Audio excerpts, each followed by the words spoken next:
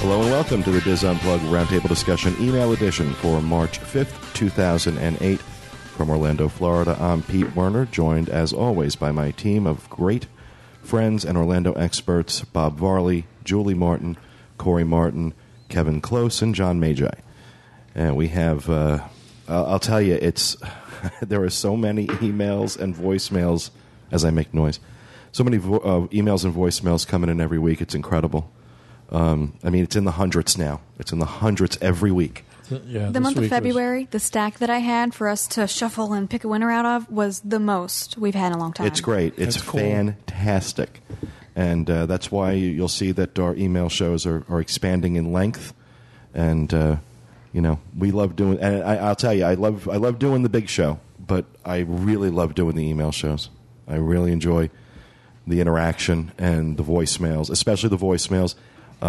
So if you want to give us a call and give us a cast member story, or you have a question for us, toll free in the United States, 1-877-310-9662. Or if you'd like to send us an email, send it to podcast@wdwinfo.com. If we read your email or play your voicemail on the show, you'll get your own Diz Unplugged t-shirt or a Diz Unplugged pin and lanyard. And at the end of every month, we select one winner at random from all of the emails and voicemails we play on the show, and that person has a chance to win one of 30 prizes that are inside a bunch of envelopes that we have here, including the still elusive podcast cruise that is sitting in the... I am dying to open up one of these emails and give one of these envelopes and give somebody a podcast cruise. You have no idea. There's one in there just waiting for one of you to pick the right number. So with that, we're going to go ahead and get started with our first voicemail this week from Nicole, who has a question about traveling to Walt Disney World over the holidays. Hi, podcast crew. My name is Nicole, Maddie100 on the boards. And by the way, before I continue on, it's 1 degree here in Iowa. Did I spark any jealousy with my weather report? I am the one who posted the picture of my patio table with over a foot of snow standing on it, and 1 week later, it's all still there. So anyway, on to my question. I have a friend who is a teacher, and she wants to visit Walt Disney World when the Christmas decorations are up. Being a teacher, she can't go whenever she wants. She has to go over her break. My suggestion to that is to not go. But I told her she can look at my pictures. But she's still insistent that they want to visit during their Christmas break.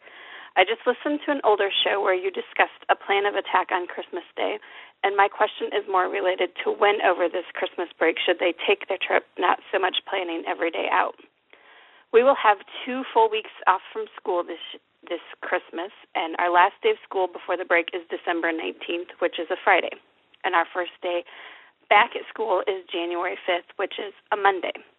Do you think they would be better off leaving as soon as we got out for the break on the 19th and being there before Christmas and over Christmas, or should they plan to leave right around Christmas, right after Christmas, and be there over New Year's? They have 2 young children, 6 and 3, both boys. This is their second time visiting Walt Disney World. The first time was this past summer, and they will be staying on Disney property and not leaving at all. So to recommend that they stay off property and do something else for part of the trip is not an option. Have a great day and keep up the great work. I love listening to the show. Well, Nicole, I don't know. We'll go around the table and get everybody's idea. For me personally, I would, as soon as that last day of school happens on the 19th, I'd be on the first flight out. It's funny. I was going to say the same thing. And I would take my week then, because at the end of the week, you'll have Christmas. What a great way to top off for your friend to top off her vacation. And you will at least have a couple of days in there where the crowds won't be quite so hateful. If you go after Christmas in through New Year's, forget about it. You're you're going to be, it's going to be miserable. It's going to be miserable. You're not going to get on anything. It's funny. I thought the same thing when I was thinking. She said that their last day was the 19th. I would have that car packed, and as soon as that bell rang or you said goodbye or hugged that last kid, I would be in the car. She'll be knocking kids over. Exactly. I like her idea. She said, no, you just don't go. You can just see my pictures. That was cute. That was cute. I do agree with going on the 19th. I will say this, though.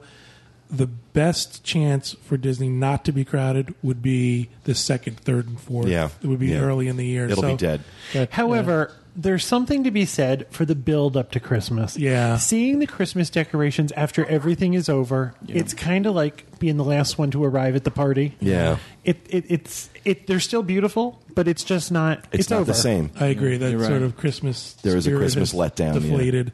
But again, if she's looking for the least crowded of those days, it's going to be towards the end of that. But I'm sorry, I just have to throw something in here.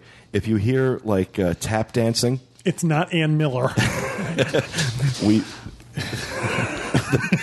in the new studio we have hardwood floors, and Max is walking around, and He does sound like he's tap it dancing. sounds like he's tap dancing. They get on the slippery floor, and it's like they have nothing to grasp onto to keep him still when he shakes. Or Bob hasn't clipped his toenails and he's just walking barefoot. God. Like a tree sloth.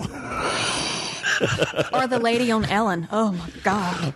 Oh, I don't so know what that's all about. yeah, I think unless anybody disagrees, I think our recommendation absolutely is first possible flight out on the 19th. Yeah. And then what she can do is if she gets into the parks on the days that aren't so crowded, you can kind of slow down, and on Christmas, when Christmas Eve and Christmas Day happens, sort of say to yourself, okay, we can sort of take this easy and enjoy the The atmosphere experience of it, as exactly. opposed to you're also going to have a better shot at having a Mickey's Very Merry Christmas party beforehand. So that's a good- candlelight processional. right. And no, the Christmas Day parade is not on Christmas Day. Yeah, that's usually recorded. First part of this. I mean, they run the Christmas parade though throughout the month, don't they? Yep, and the Christmas party. Well, the big one. Yeah. Well, and I'm saying they run it's the same parade. They run it. They run Yes. it all month. It's just they actually record it for television. I mean, when Regis and everybody else is there Right. is earlier in December. And a lot of that is taped footage from past years. Don't plan your trip around trying to see the taping of that parade. Yeah, it's not worth it. Just come in and enjoy it. But I think I still believe that it would be better before the holiday. Absolutely. I think you might be able to still get some discounts from the 19th to the 24th on hotel rooms too. That's an area that they're trying to get people in. So Right. your best bets for any discounts is going to be during that time, and also- after the first of the year too, a couple of days after. And also keep in mind that a call to the Walt Disney World florist. It's expensive, but you can get a Christmas tree brought to your room, a fully decorated Christmas tree brought to your room if you want to have that Christmas experience. Put some presents underneath. There's all sorts of really, really cool stuff you can do, and I think the experience, as Kevin said, is going to be a lot better and a lot more Christmassy, if that's a word. Doing it the week prior as opposed to the week after. So, I think we're all in agreement on that. Thank you very much for the voicemail. Ask for a 6-foot tree. And if you don't want to spend that money on the Disney florist, for what you would pay for a Disney florist Christmas tree to be delivered to your room, get a cab, go 5 minutes off Disney property to the Super Walmart or the Super Target for $40, put a Christmas tree together, buy one of those LED Christmas trees for $20, and plug it in the room. You'll still be ahead money-wise. Yeah, true. All right, who has an email they would like to read? I do. Mr. Close. I do. Mine is from Shelley, and Shelley is in Oolaga, Oklahoma. I've been accused of wanting to read this email just so I could say Oolaga. You're right. However, I have a story about Oolaga, Oklahoma, but I'm going to answer the question first.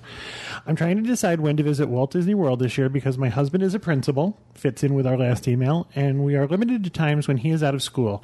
I was considering the week of Memorial Day, but this is still up in the air. How busy is the week after Memorial Day? I expect the parks to be super busy that weekend.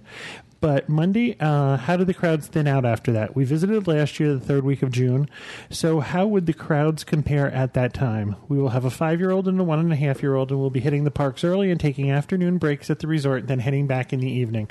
How will the weather compare? First of all, Shelley, I need to let you know that in the South, kids are already out of school. Yeah. So you are going to run into, it's going to be similar. Crowd-wise, yeah. The week after Memorial Day and the third week of June, you're not going to see any difference. It's going to be hot.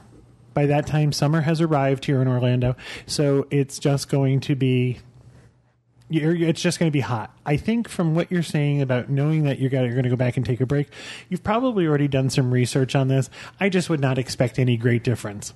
So there's the answer to your question. Now I have my Oolaga, Oklahoma story. When we took our Adventures by Disney trip A year ago, a year from last October, one of the people, actually two of the people on our Adventures by Disney trip when we went through Italy was a couple from Oologah, Oklahoma, Terry and Joe Maltzberger. And she used to refer to Oologah, Oklahoma as the geographic center of the universe. So whenever anybody would ask where she was from, she would say the geographic center of the universe, Oologah, Oklahoma. This is why this sticks with me. If you by chance you know Terry and Joe, I think you should walk up to her and just say the word gazpacho. We were walking through the streets of Venice, and we had been warned about pickpockets. I was at the end of the line, and we were walking down this very narrow sort of street. You would actually consider it an alleyway. And you had to actually turn to pass someone. That's how tight this was. And I felt a little hand trying to go in my pocket. And I reached back, and I grabbed a hand. It was probably a 6 or 7-year-old boy trying to take my wallet out of my cargo shorts. All I did was let his hand go, and he disappeared into another little alleyway. But I yelled to the rest of the group, "Hey, guys, watch out." So as we walked down this alleyway, we got to a larger square where we all kind of congregated. And I said, "Did you hear me yelling back there?" And she goes, "Yeah, I don't understand why you're yelling gazpacho." I said... She goes, "I don't know what that means." I said, "Do you think I have food Tourette's?" I'm just wandering the streets of Venice screaming out food. She says, "Well, I assumed it meant you were hungry." So if you know Terry and Joe from the geographic center of the universe in Oologah, Oklahoma, just walk up to them and say gazpacho. I'm sure they will laugh. And then tell them Kevin and John said hello and give them a hug. Boy, are they going to have an experience. Well, Yeah. From what I understand from talking to them, it's a very small town, and he is a dentist. Right. And so they definitely probably know him. I have a feeling that they probably know him, and he's their dentist. It's the Maltzberger family. We get our Christmas card from Terry and Joe, so tell them Kevin and John said hello. Cool. Look at all the business you're sending his way. I can't vouch for his dentistry. He was a very nice guy. Did he have a nice smile? They were very, very nice people. Too, yeah. But Great. that's Well- our Terry and Joe story from Venice in Oologah. Well, thank you very much for that, Kevin. And just to let everybody know, it's 75.9 degrees in Orlando right now. Who else has an email? I do. Bob. I have one from Angie Watt, and she doesn't... What? Angie Watt is from Saratoga Springs, New York. Angie you know Watt that? is actually a good customer of Dreams Unlimited Travel and Kevin's client. So, hi, Angie. Hi, Angie. Yeah, okay. She is. She's from Saratoga. Take my word for this. Yep, her email address tells me that. You met Angie at the podcast meet. Okay. Whatever you say, Bob says. Hi, Angie from New York. She was listened to one of our email shows and about protecting your personal items at Blizzard Beach and elsewhere, and she wants to share a tip for us. She says she always brings a water wallet on vacation, not just on cruises. That way, if I'm in a pool or ocean anywhere, even at the boardwalk pool, I have money and my room key or credit card on my person. Obviously, I can't fit the camera into the water wallet, so if I am at the beach, I leave the Nikon locked up and use a disposable Kodak that has a reasonable quality to use for the thing, taking pictures.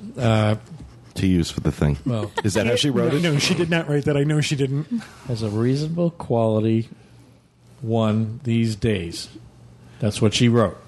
I was trying to Julie, read it for him. It says Kodak has a reasonable quality Okay. one these days. Okay, Yeah, it maybe does say that. Kodak has a reasonable Maybe I quality put a one these comma. days. Yeah, I think you're putting the emphasis on the wrong syllable. Yeah. Syllable. So- Yeah, my syllable is wrong. There's Max. This way, I have the most valuable items protected, and I'm able to relax a little more without worrying about theft from my beach bag. Which is a great tip that she's given us. I want to just add something about the cameras and taking them to the beach. I've been doing some research, and a lot of the cameras, the pocket cameras and the newer ones, are having problems. And one of the problems they have is people have sand get into the cameras. And that's one of the largest things that makes them fail is that, and it'll void your warranty. So if you're going to the beach, she's right. You should not take that camera with you, your valuable camera, and just get a disposable one, because that's one of the biggest things about voiding the warranties. Yeah, I definitely recommend the water wallet too, because even if you lose it, that's more likely to turn up at guest services at the end of the day. It's if you carry loose change in your loose dollar bills in your pocket and you lose it, it's gone. There's no way to claim like a $5 or $10 bill at guest services at the end of the day. Or you can even use a Ziploc bag; those also get turned up. Yeah. The other thing is that we have to say over and over again, even though you're at Disney, use common sense. Yep. People are. People are people. Yeah. If they see an opportunity, some people will take it. Exactly. Just safeguard your stuff and take advantage of... I lost my train of thought. You made me think about the song. Julie was like humming and conducting what I was saying. So Well, I said people are people, and she was singing the song. I get it. I didn't sing it out loud. Just danced. So I just wanted to bring those points up, and Angie has some good tips out there. So thanks, Angie. Well, thank you for that, Bob. Thank you for your email, Angie. Who was the name of the other voicemail? Nicole or Stephanie. Stephanie, and she was... Massachusetts. Flower and Garden. Flower and Garden. What's new? 3, 2, 1. All right, our next voicemail comes to us from Stephanie, who has some questions about Epcot's Flower and Garden Festival. Hi, podcast crew. This is Stephanie in Massachusetts, also known as Burberry Plaid on the Disboards. I wanted to thank Kevin for his answering my question about the Fantasmic dinner package and recommending Hollywood Brown Derby for dinner. We are looking forward to eating there this spring. I have a question about the Flower and Garden Show, which takes place at this time. We've never been, and we were wondering what it's all about. We'd like to hear your tips on what to expect and how we could fit it into our itinerary. It's just my husband and myself, and we're both in our early 30s, and we are wondering if this is something we should check out. Thanks in advance for your help and suggestions. I love the podcast. You guys are awesome and so helpful and bring a much-needed laugh to my Tuesdays and Wednesdays. Thanks a lot. Hi, Stephanie. Bob didn't know I was going to throw this over to him.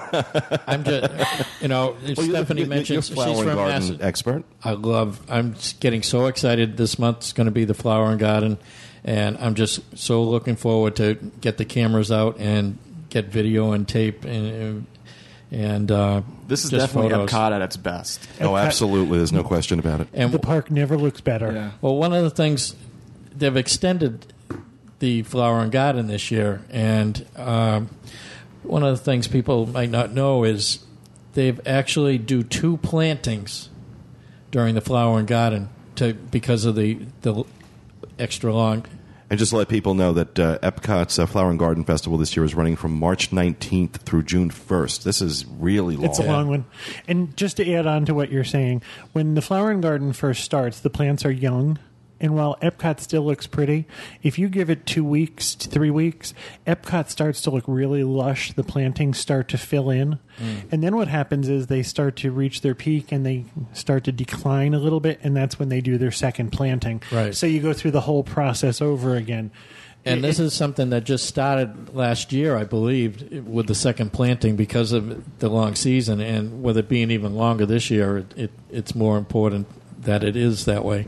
And I just love the Flower and Garden. To answer her question though, a lot of what goes on there, beyond just them putting out beautiful topiaries and various flowers, they have a lot of seminars that they run during the day. These little tents and kiosks are set up, doing all sorts of demonstrations on everything from raising orchids to how to manage your garden. Water gardens. We went to see one time about natural pesticides, what bugs are good for your garden, and you made me go. It was all about, you're looking at me surprised, and it was like all about these killer bugs. That's right, I did make you go. They had this huge screen, so it was like pictures of bugs eating bugs, but there's all sorts of things, and there are famous gardeners who write gardening books and things like that. So if you're into gardening, now one of the things that goes on during Flower and Garden happens on Mother's Day is the Mother's Day brunch. If you're going to be in town for that, Actually, I got to see if they're taking reservations yet, because I have to do that again this year. We did that last year, the Mother's Day brunch, and at first I was really taken aback by the price of it. It was like $40-50 a person for brunch, which is kind of pricey. Worth every penny. The food was out of this world, and my mother was in seventh heaven. Just absolutely loved it. They have a lot of things going on. You have a lot of things going on through the spring happening at Epcot. We have all that information up on the site. We're going to include a link to that in the show notes page. We have a lot of updated information for 2008. We also have a link on that page to the segment we did in 2007 on the Flower and Garden Festival, and we have all of our photos from the 2007 Flower and Garden Festival on the site as well. One of the highlights of the Flower and Garden Festival are the Flower Power concerts. Yep. Oh, yeah. Where they have groups from the 60s and 70s and performing each night. And this year we've got the Guess Who, Petula Clark, Paul Revere and the Raiders, the Fifth Dimension, the Nelsons, Jay Black, a whole bunch of artists from the 60s, 70s, and maybe one or two from the 80s, although I'm looking through this list. And maybe the Nelsons. Yeah, I was about to say, I remember them. The Nelsons, yeah. We went and saw Petula Clark last year. You've got that. You've got... We have the flower. area. You have the area where the butterflies, they take you through and show you how the butterflies start out as caterpillars and work your way through. They have a whole area that is Minnie's enclosed. Caterpillar Garden. Yeah. I like or it. Butterfly Garden. That's a lot of fun to do, and they like all the topiaries. And then over in France, they have the area where they talk about the different smells and the plants that they grow to make perfumes. And they have sniff stations where you walk around in France. That's a nice thing over there. And then they're doing a thing on water gardens. I think they've already started construction on that over near the Rose Garden walkway. And just the Rose Garden walkway, there's times of the year that's just phenomenal over there.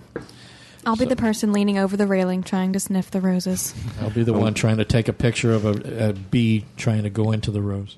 And we're going to have, obviously, we'll have full coverage of this year's Flower and Garden Festival later on this month after it starts.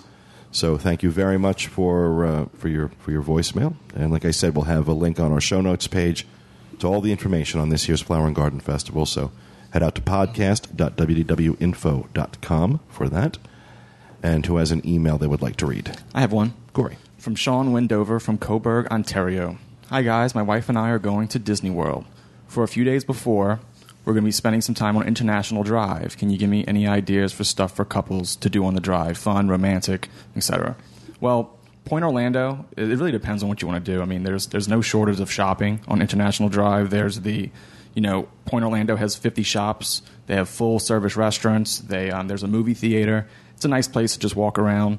You're also close to City Walk if you're going to be in that area. I don't know where at on International Drive you're going to be, but if you're going to be around the convention center all the way over towards Wet and Wild, you're still going to be pretty close to City Walk. That's also a great nightlife hotspot. There's Howl at the Moon, which is right next to Point Orlando. That's a piano bar for adults. So they're going to have better. Is there a piano bar for children? Yeah. Well, I mean, this is when I say adults. I mean, this isn't even like the one. This isn't even like Jelly Rolls. I mean, yeah. This is a. Yeah. They can get a little dirty. It gets blue. Yeah, they can. There's a Festival Bay Mall over there. There's the Prime Outlets. I don't know if you're going to have a car or not. If you don't, there's the iRide trolley that you can take up and down the street. Texas Day Brazil is on iDrive. Yeah, that's another great restaurant. Also, the McDonald's over there. Just a little tidbit. It's the world's largest entertainment and playground McDonald's. So if you pass it, it's 2 stories. There's a 60-foot super slide in there, 60 arcade games. That's the one on Sand Lake Road? Sand Lake Road, yeah. You can't miss it. As long as they're right there on iDrive, if you're looking for...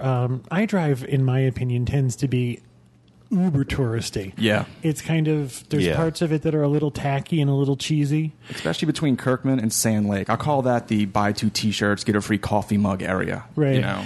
But Sand Lake Road and International Drive is the beginning of what we in Orlando refer to as Restaurant Row. Mm-hmm. And there's a great number of restaurants right over in what we call the Dr. Phillips area. So it's just a couple of blocks off of International Drive and Sand Lake Road. Yeah, well, there's actually International Drive is broken up into two sections. One section is called the Plaza International section. The other one isn't. You want to be in the Plaza International section. That's the less cheesy, the less cheesy section. That's where FAO Schwartz is. It's where Point Orlando is. FAO Schwartz is no longer. Yeah, they redid Point Orlando and got rid of it. It's where FAO Schwartz used to be then. They got some Shows you how long it's been since I've been down there. new food choices down in that area. They have a Tommy Bahama restaurant. Yeah. I want to add on to what Corey said before about the iRide trolley. I just read that Aquatica is now being added as a stop. So if you're going to be in that area, you could take the iRide trolley right down to Aquatica. And Yeah, it's right up the street from SeaWorld, sure. Yeah, there's some really nice restaurants over there. There's a website that we always use to make our reservations. It's called opentable.com, and it's not only for Orlando or Florida. I mean, it's Virtually all anywhere, over yeah. the place. You go on that website, you can select iDrive location, and they'll list some pretty nice restaurants if you're looking for a nice meal. That's a good idea. At a nice steakhouse.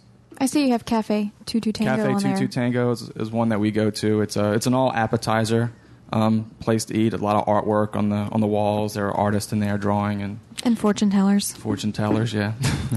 We were in there one night and they had, I don't know what the politically correct term is, but they had small people flamenco dancers. What? Diminutive people. Yeah. What does that mean? Small people flamingo dances. Flamenco is what he said, not flamingo. Flamenco dancers. It's a dance style. Not the bird? No. Okay. Never mind. And it was 30 or 40 of them who came out and did flamenco dances while you ate. It can get a little surreal in there. Yeah, it can. Yes. There are also a number of miniature golf courses on International Drive. Yeah, it really depends on what you want to do as a couple, you know. Yeah. Cool. Thank you very much, Corey.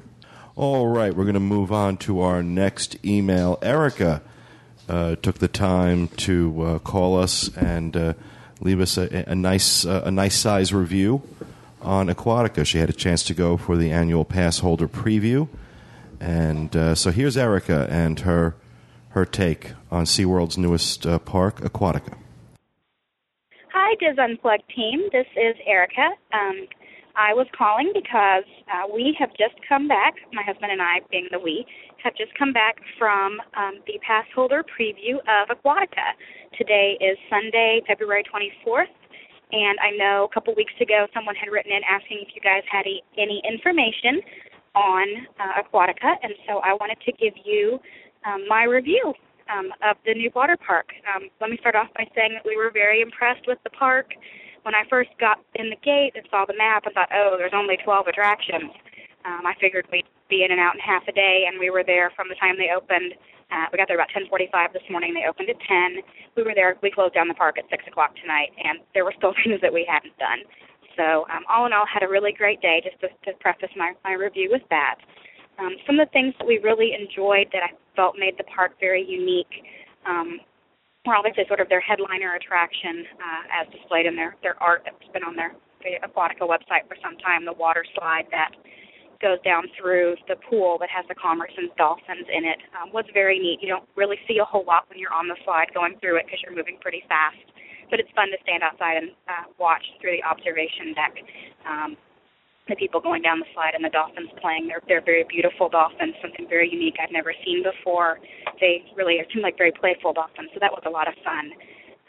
There are some great food options. We had for lunch a chef-cut ham and turkey sandwich, which was on focaccia bread. It was very thick and was real ham. It wasn't just like little deli slices, which I thought was really neat.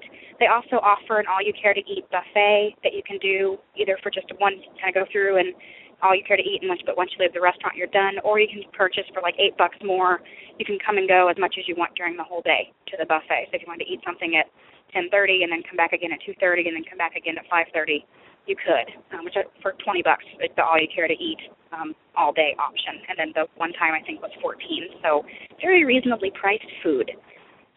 We thought that the water slides were great. They seemed like they were very fast compared to what I've been used to at other water parks in the past, as well as the floats, the inner tubes, and the floats you use like on a speed slide seemed a lot lighter than I'm used to. I don't know if they used new material, but we were very pleased with that. The arms didn't get nearly as tired as they usually do at a water park.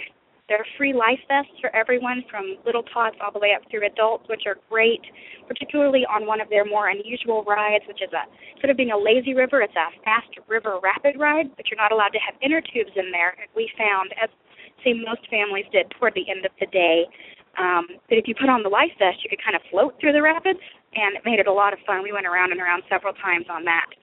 We actually found that more fun than the typical lazy river, which they also have with your typical inner tubes. And that actually floats right past the Commerce and Dolphin, another viewing window, so you can kind of float through and look at the dolphins, which was fun. There are 2 wave pools. Both of them have intermittent waves. One wave pool has huge, gigantic waves, and then the other wave pool just has sort of low, constant waves. And it's about a 20-minute cycle. The waves go for 8 minutes, and then it's off for about 12 minutes. So we enjoyed both wave pools, had a lot of fun. Plenty of chairs and umbrellas. That was something very distinctive that we really liked. Huge umbrellas covering 8 and 10 chairs at a time so that everybody could be in the shade if they wanted to or in the sun. Sandy beach area where all the chairs are. I don't think that they would ever run out of chairs. I really don't. All the pools and all the rides that aren't like water slides are 0 entry, so there's no stairs. It just is a gradual slope right into the water, which I thought was really great for accessibility issues. The other thing that I saw, neither my husband or I have accessibility issues, but what I really liked, there were handicap accessible lockers with handles on them to make that access easier. And in the restrooms, the handicap accessible stalls were huge. And I thought that was really nice. As well as in the showers, at least in the women's showers, the handicap had a seat that you could pull down to sit in the shower off at the end of the day. I thought that was pretty unique and great. Also in the showers, they provided shampoo and conditioner and body wash is there kind of mounted in little dispensers on the wall, which I thought was nice of them. What else do we like? The restrooms were so clean. That was something that really jumped out at me. Typically, by the middle of the day, the restrooms are kind of scummy and wet, and there's icky stuff that you can't identify on the floor. And every time I went into the restroom at Aquatica, there was always someone in there mopping. And my husband said that it was the same in the men's restroom. And when I actually approached her to ask, to apologize for walking through where she just mopped, she said that she was just trying to keep it from being really slippery. And I thought that was really something you don't see very often in theme parks and water parks anywhere else. And I really liked that little touch. They had healthy options for food is something I forgot to mention, and I really appreciated that. They had cups of strawberries instead of right next to the cups of cookies when you purchase at the place that we ate, which was like the Waterfront Grill, I think is the name of it. I really like that. We didn't go for strawberries, but if you like the healthier options, they do have them, as well as some salads and some wraps to go with the food. The landscaping was really pretty. We liked the whimsical colors. Both my husband and I commented on that it just felt very fresh and unique to have sort of primary colors with some secondary colors thrown in, but it wasn't garish or just very whimsical and very fun. Just kind of left you feeling kind of a lighthearted mood. There are great children's areas. We don't have any children of our own, but we noticed the children's areas. There's kind of a huge area for like really little kids to play with some really tiny kind of starter water slides that were very short that you could go on with your parents that looked like they were a lot of fun. The kids that were doing them had big grins on their faces, little kids. And then there's sort of an area sort of for you're not quite a teenager, maybe you're not big enough to do all the big rides that had a little bit bigger water slides, so it's not for the little teeny kids. But I thought that was really a unique option to kind of have slides tailored at really little kids and then sort of the medium kids before you could actually get on the adult slides. Most height options for the adult slides were either 42 or 48 inches tall, depending on the slide. All in all, we were very pleased. There were a couple things that we think could use some improvement. We do think there needs to be more signage that give you paper maps when you go in the park, which are great until you get wet and then the paper disintegrates. So I think they need some more signs just around to kind of direct you where you're going. Foot showers would have been nice. That's something that several water parks have been to have, so you can wash the sand off of your feet, and they didn't have any of that. I expected to have more integration with animals. Maybe that's just from the promotions and stuff, but really you have the slide with the Commerson's dolphins, and there's a little bit of a fish tank in the lazy river, and then there were some parrots out. And they were beautiful and wonderful, but I just expected a little bit more than that. And I think that's something that they can fix, though, in the future. So those are really the things that we found to be not even disappointment, but just easily fixed things that maybe weren't perfect. So all in all, we had a really great day. We will definitely be back since we are pass holders. And I hope that you guys have a good time when you go to Aquatica. We can't wait to hear your review and see if you had as good a time as we did. And love the show, and talk to you soon. Well, first of all, Erica, thank you very much. That was a really, really interesting review. We did, actually, I was supposed to be at a pass holder preview for Aquatica, but I ended up spending 12 hours in the emergency room, so it didn't work out so well. I much rather would have been in Aquatica. But especially the all-you-can-eat, all-you-care-to-eat buffet that you can go into and out of all day for $20, that sounds awesome. Incredible idea. It's a great idea. This, yeah. Actually, my mom, we were in Las Vegas, and we went to a buffet, and she not a big eater all at one time, and she said she would give anything for that option to buy a wristband and go through, and an hour later go through again. Yeah. And sort of graze. So I think it's a great idea. I think someone's finally caught on. Exactly. You know, also besides it being a money saving thing, if you eat a lot, it's also good to prevent heat stroke. You know what a lot of people do in the water parks, they forget to eat and they're in the sun all day. A lot of the heat related issues we had to deal with at Blizzard, you know, were like, when's the last meal you had? Oh, we didn't eat yet, or we were going to eat later. I mean, this might be a great way for, you know, parents like, okay, you need to eat now. Right. The other thing is the experts are now telling us that if the healthiest way to eat is not 3 meals a day, but 6 much smaller meals a day. So grazing throughout the day is actually better for you. So these parks that are pushing us towards healthier fare, I think it's a great idea. Exactly. Her description of the cleanliness of the restrooms is very similar to Discovery Cove, because we found the same thing when we visited there. Also, they should put in little stone maps like they have at Discovery Cove. They don't use paper maps at Discovery Cove because of the fact, you know, the dolphins don't need to have the paper in their tanks, but also because they can become ruined. Right. So if they could station some of those around like they have there, it'd be very good. I like the handicap accessible points I like that she too. brought out. You know, it seems like they've thought about it and actually responded to I'm impressed that people's Erica needs. noticed. A lot of people who don't deal with people who are handicapped, that's something they wouldn't notice. I get the impression that Erica's been listening to the show for a while. So, yeah, I was impressed by the fact that she noticed the details. One of the things she mentioned, the dolphins, I believe I've read somewhere where there's 4 dolphins that are in the tank. And the Commerson's dolphins. Yeah. And sometimes when you're going down the water slide, you're going so fast that you really don't have time to see the dolphins as you shoot by them. But I saw some video on it, and it looks pretty cool. This was not one of those things that excited me. I'm not a big water park fan. I was like, it's another water park in town. Hearing that there's an observation area for that, hearing this quick, lazy river that she described, I think it's definitely something we should take a day trip to and go check it out. I can't wait to go. Yeah. I mean, I wouldn't do, the big slides. That's just not my thing, but I think there's a lot of other stuff to see. Yeah, we are going to try. I am going to try and schedule this sometime this month, because I'll tell you, March is just a crazy month here. I'm going to try and schedule one day this month to get over there and check it out. I'm dying to see it. I really wanted to see it for the previews, but like I said, that didn't work out. I also know, too, that previews, while it's cool to be the first people in, you don't always get the full experience. Right. They're really not up and running. It's not. Yeah, I'll never base an official review on the site on a preview for that very reason. You had mentioned that Erica had mentioned that she didn't see as many animals as she was hoping to, and I think that might have been a part of the preview process, that they're still working out some of their logistics, and that might be why. Because I know that during the press event last year, they went out of their way to say there was going to be a lot of animal interaction in the park. Yeah. So I know that is part of their plan, And I think, Julie, you even mentioned that you'd seen it on the news. I saw on the news that I guess this was after the preview, the soft opening, where guests were allowed to come in, not just pass holders, and you were allowed to pet certain things like a sloth and the birds and all kinds of different animals.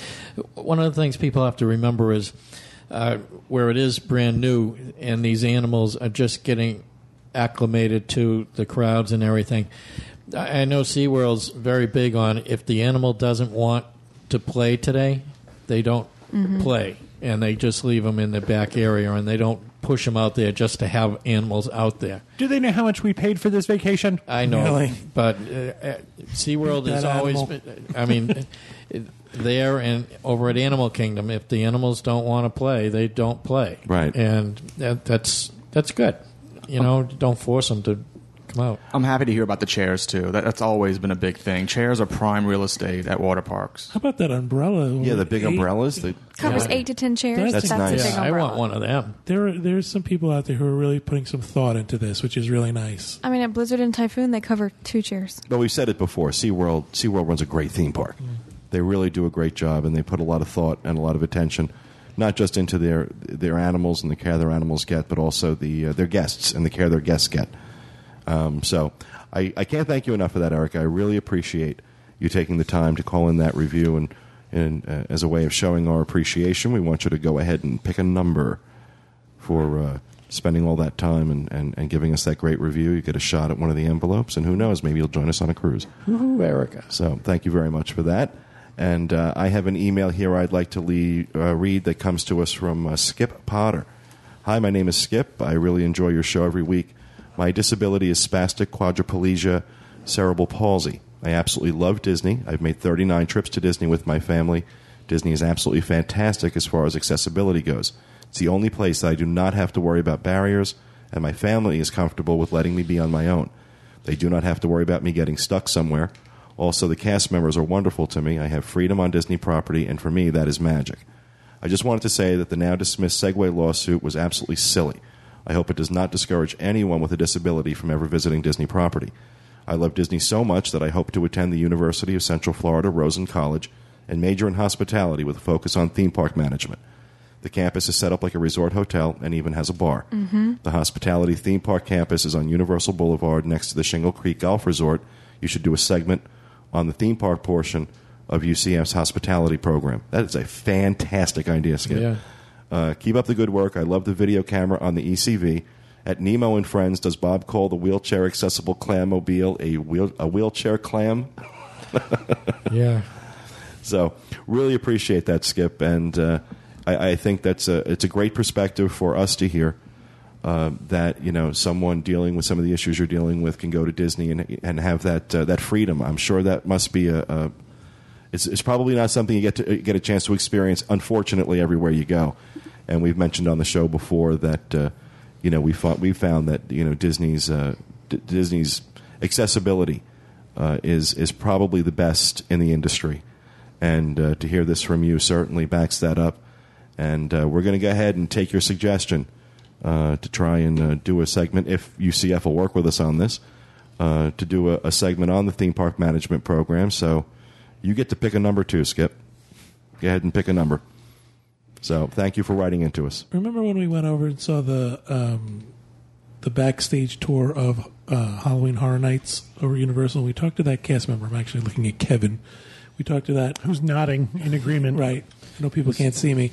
We talked to that employee over there who said they actually have cross-training with Disney for handicapped accessibility. That Disney is the standard in the industry, and this is one of the places where Universal and Disney will partner up. And they'll send their employees over to Disney to learn about how to do it better. Wow. Yeah. Also, Mr. Rosen is one of the business titans in Orlando. Oh, yeah. He owns a lot of the hotels in Orlando, and he's very involved in the community. And I was just going to say he's a real decent man. Right. A real contributor to the community. So that's who the program is named after. Awesome. Good luck at UCF. You can finish. I'm proof of that. That's right. Julie is a graduate of the University of Central Florida. We should tell him what you mean.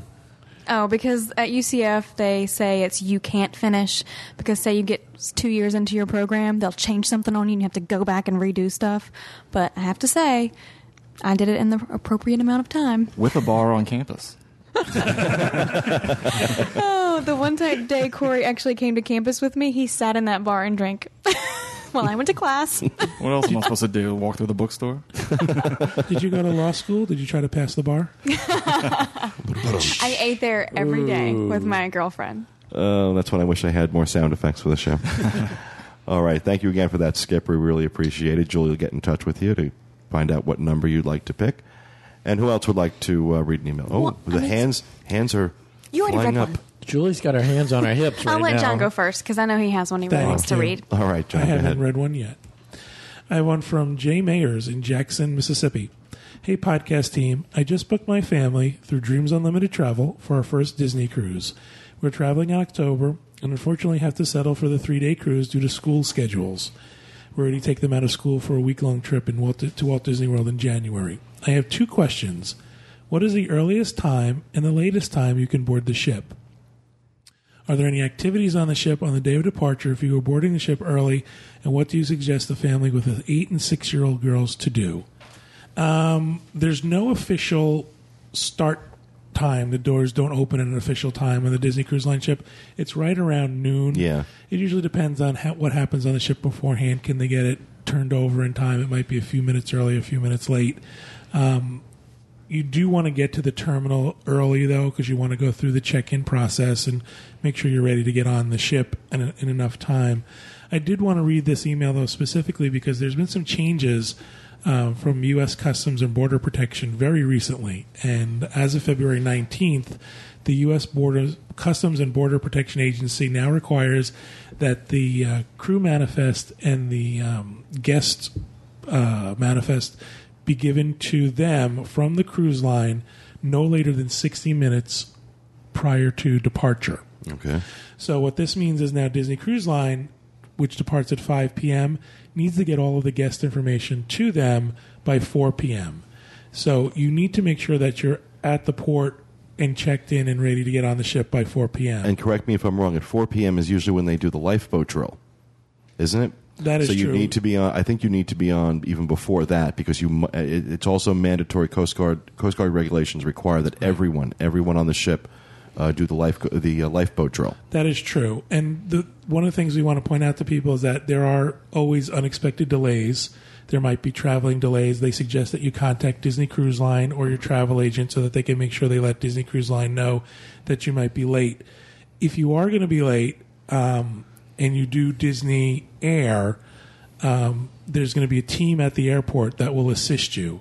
And guests arriving between 3 and 3:45 p.m. can go to the special agent at the airport, and you'll actually be checked in for the ship at the airport. So don't sort of panic too much about that. And by Disney Air, John means if you book your airfare through Disney Cruise Line, it does not mean that Disney has their own airline service. I apologize for not being clear about that. Just want to make sure I want to clarify You want to that. book your air through Disney.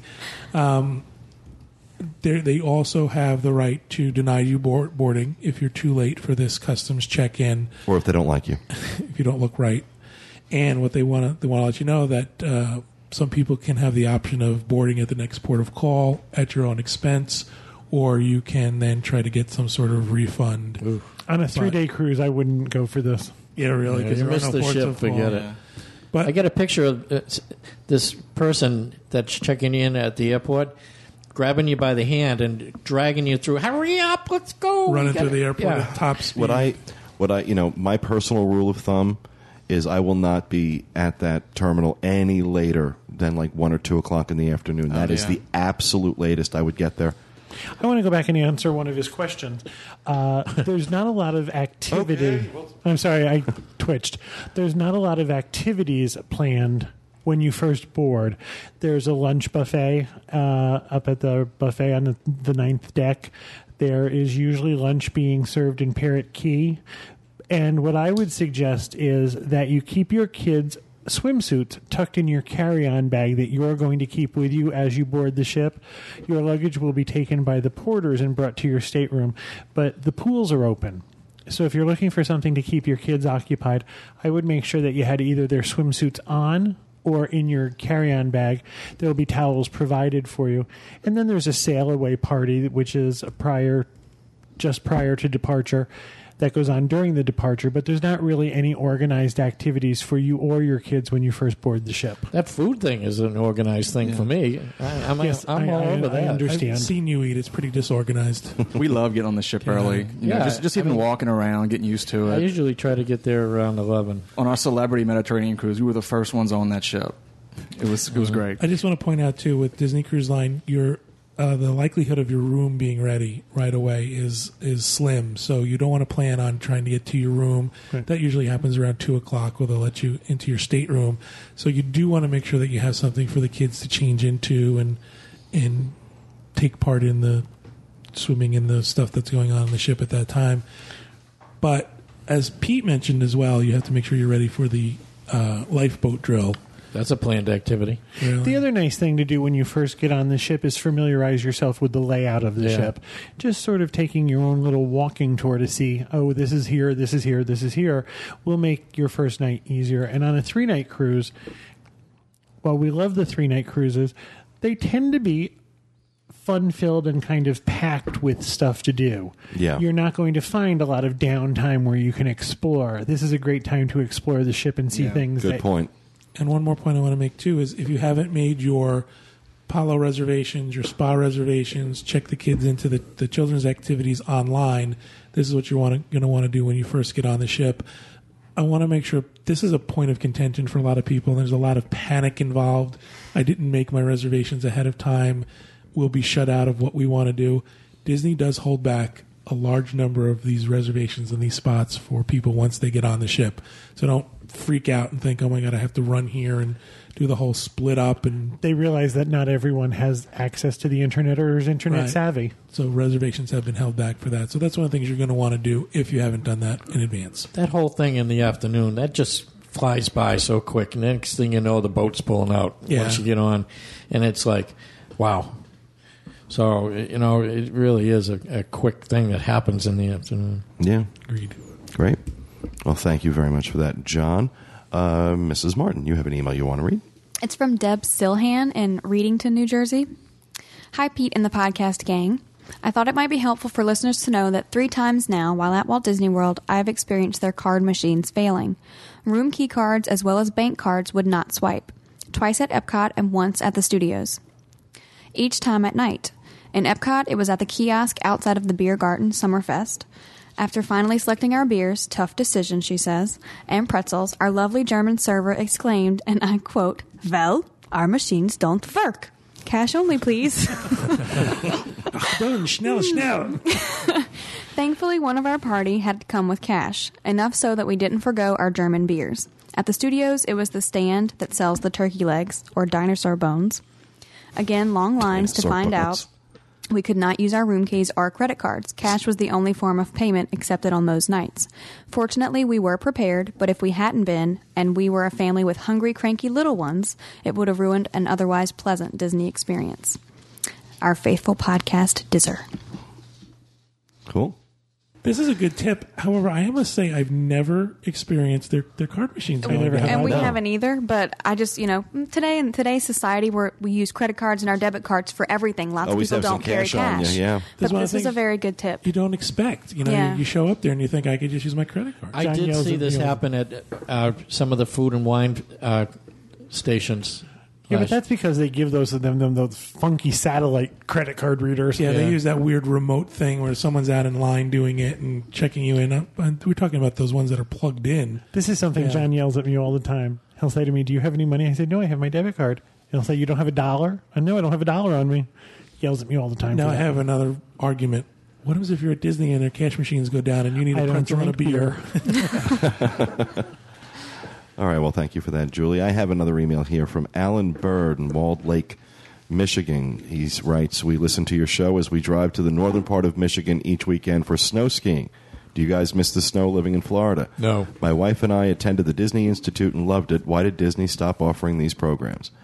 Well, Alan, actually, the Disney Institute stopped being in existence for 2 reasons. Number one, people just didn't really like it. You were the only two that loved it. I think you were probably among a handful of people who actually enjoyed it. The target market for Disney really, I don't think, was interested in going to school when they came down here. Even though there was some great programs there, my parents absolutely loved it. I know a lot of people that really, some people that really enjoyed it. But first of all, it was a lot more expensive than it's expensive enough just for the hotel and the theme park tickets. Now you're adding on these classes.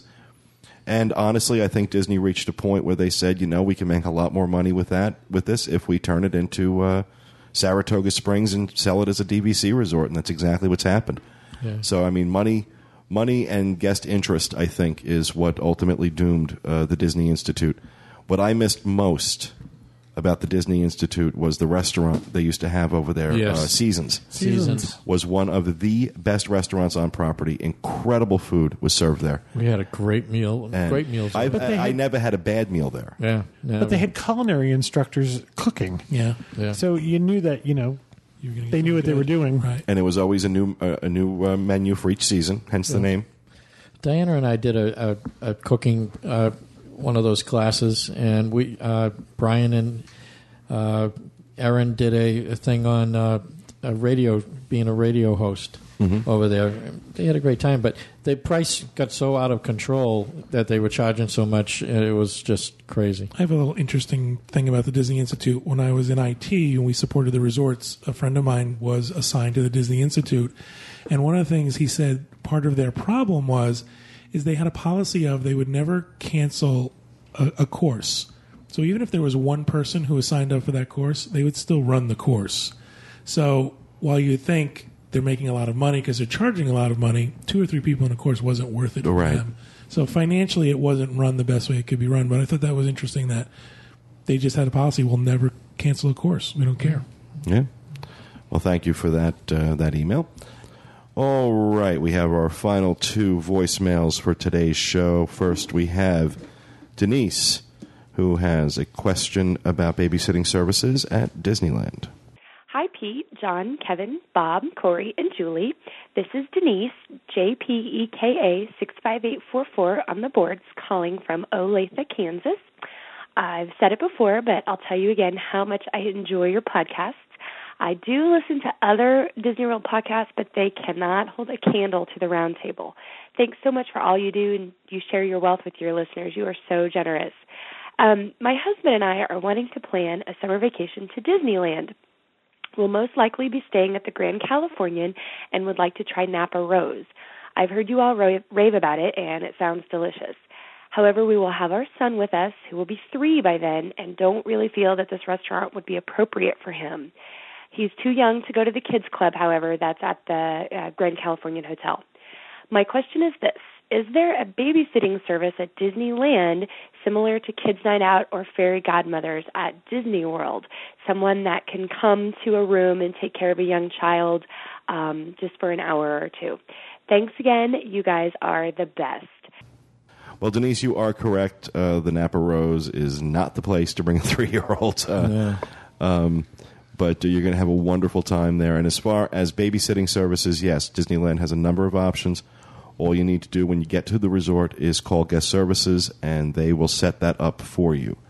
They do the same thing out there that they do here. They have some great companies that they work with that are very well vetted, and will come and take care of the little one for a few hours, give you and your husband a chance to go enjoy what is quite possibly the best restaurant Disney has ever put on one of its properties, in my opinion, anyway. Yeah, mine too.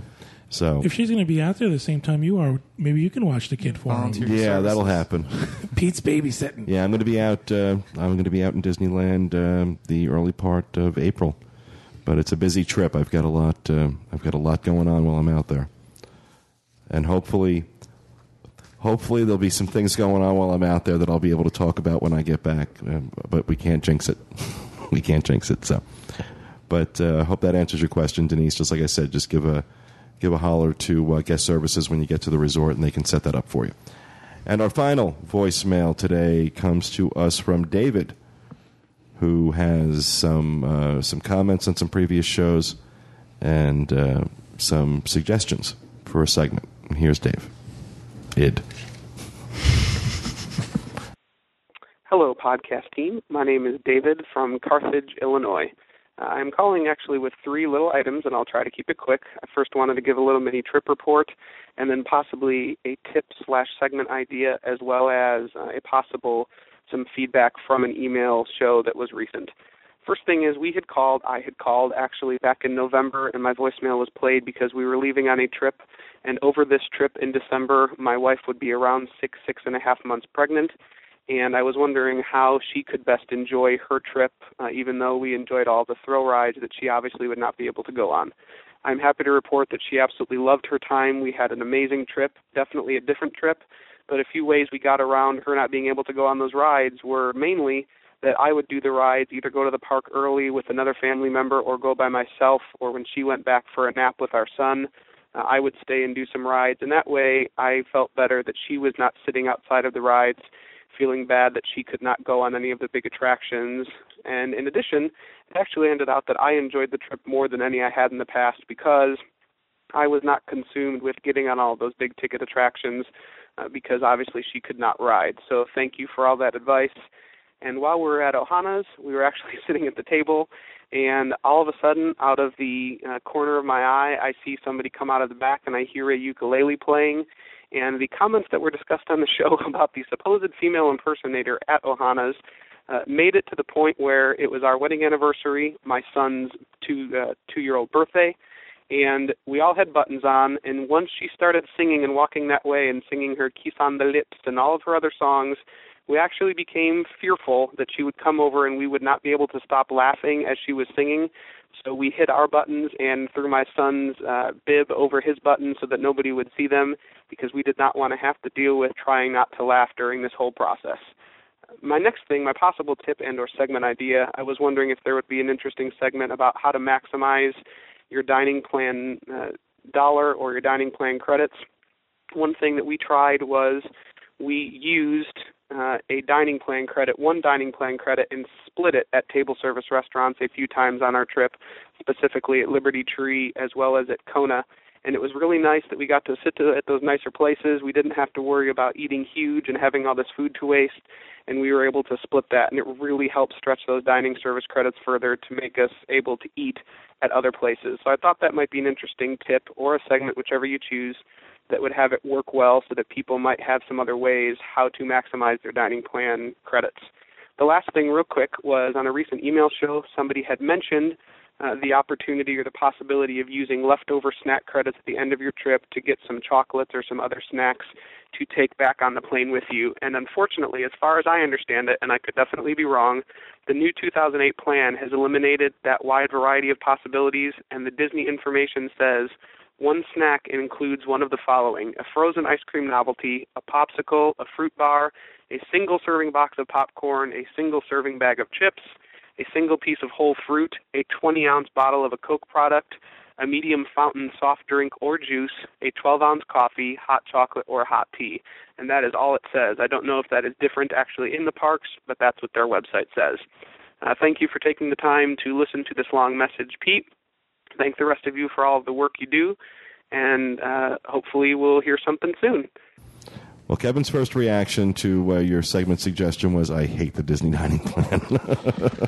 I answer so many of these questions about how can I maximize those credits, and I have to tell you, unless you're going to have a spreadsheet and you want to carry it around with you, I just think, I posted this on the board the other day, I think it's a pain in the neck. And I think the fact that you're on vacation and have to figure out how many credits you have and how to best use your credits and where your credits can be used and what your credits can be used for, it to me is a huge burden. Because you've got a lot of people. There was a lot of people posting on that thread talking about, that's part of what they love. They love the whole planning process, and that, one woman said she did save some money doing it. So, if you plan properly, you can save money, and it can be a very rewarding experience for you. It's just that so many people are confused by it and are looking for the best. I think that's why I dislike it. It's the fact that it's just, to some people, it's incomprehensible. Right. It just becomes very, very confusing. I do want to say this, though, Dave. I have not heard that where you can go and order one meal and split it using the Disney dining plan.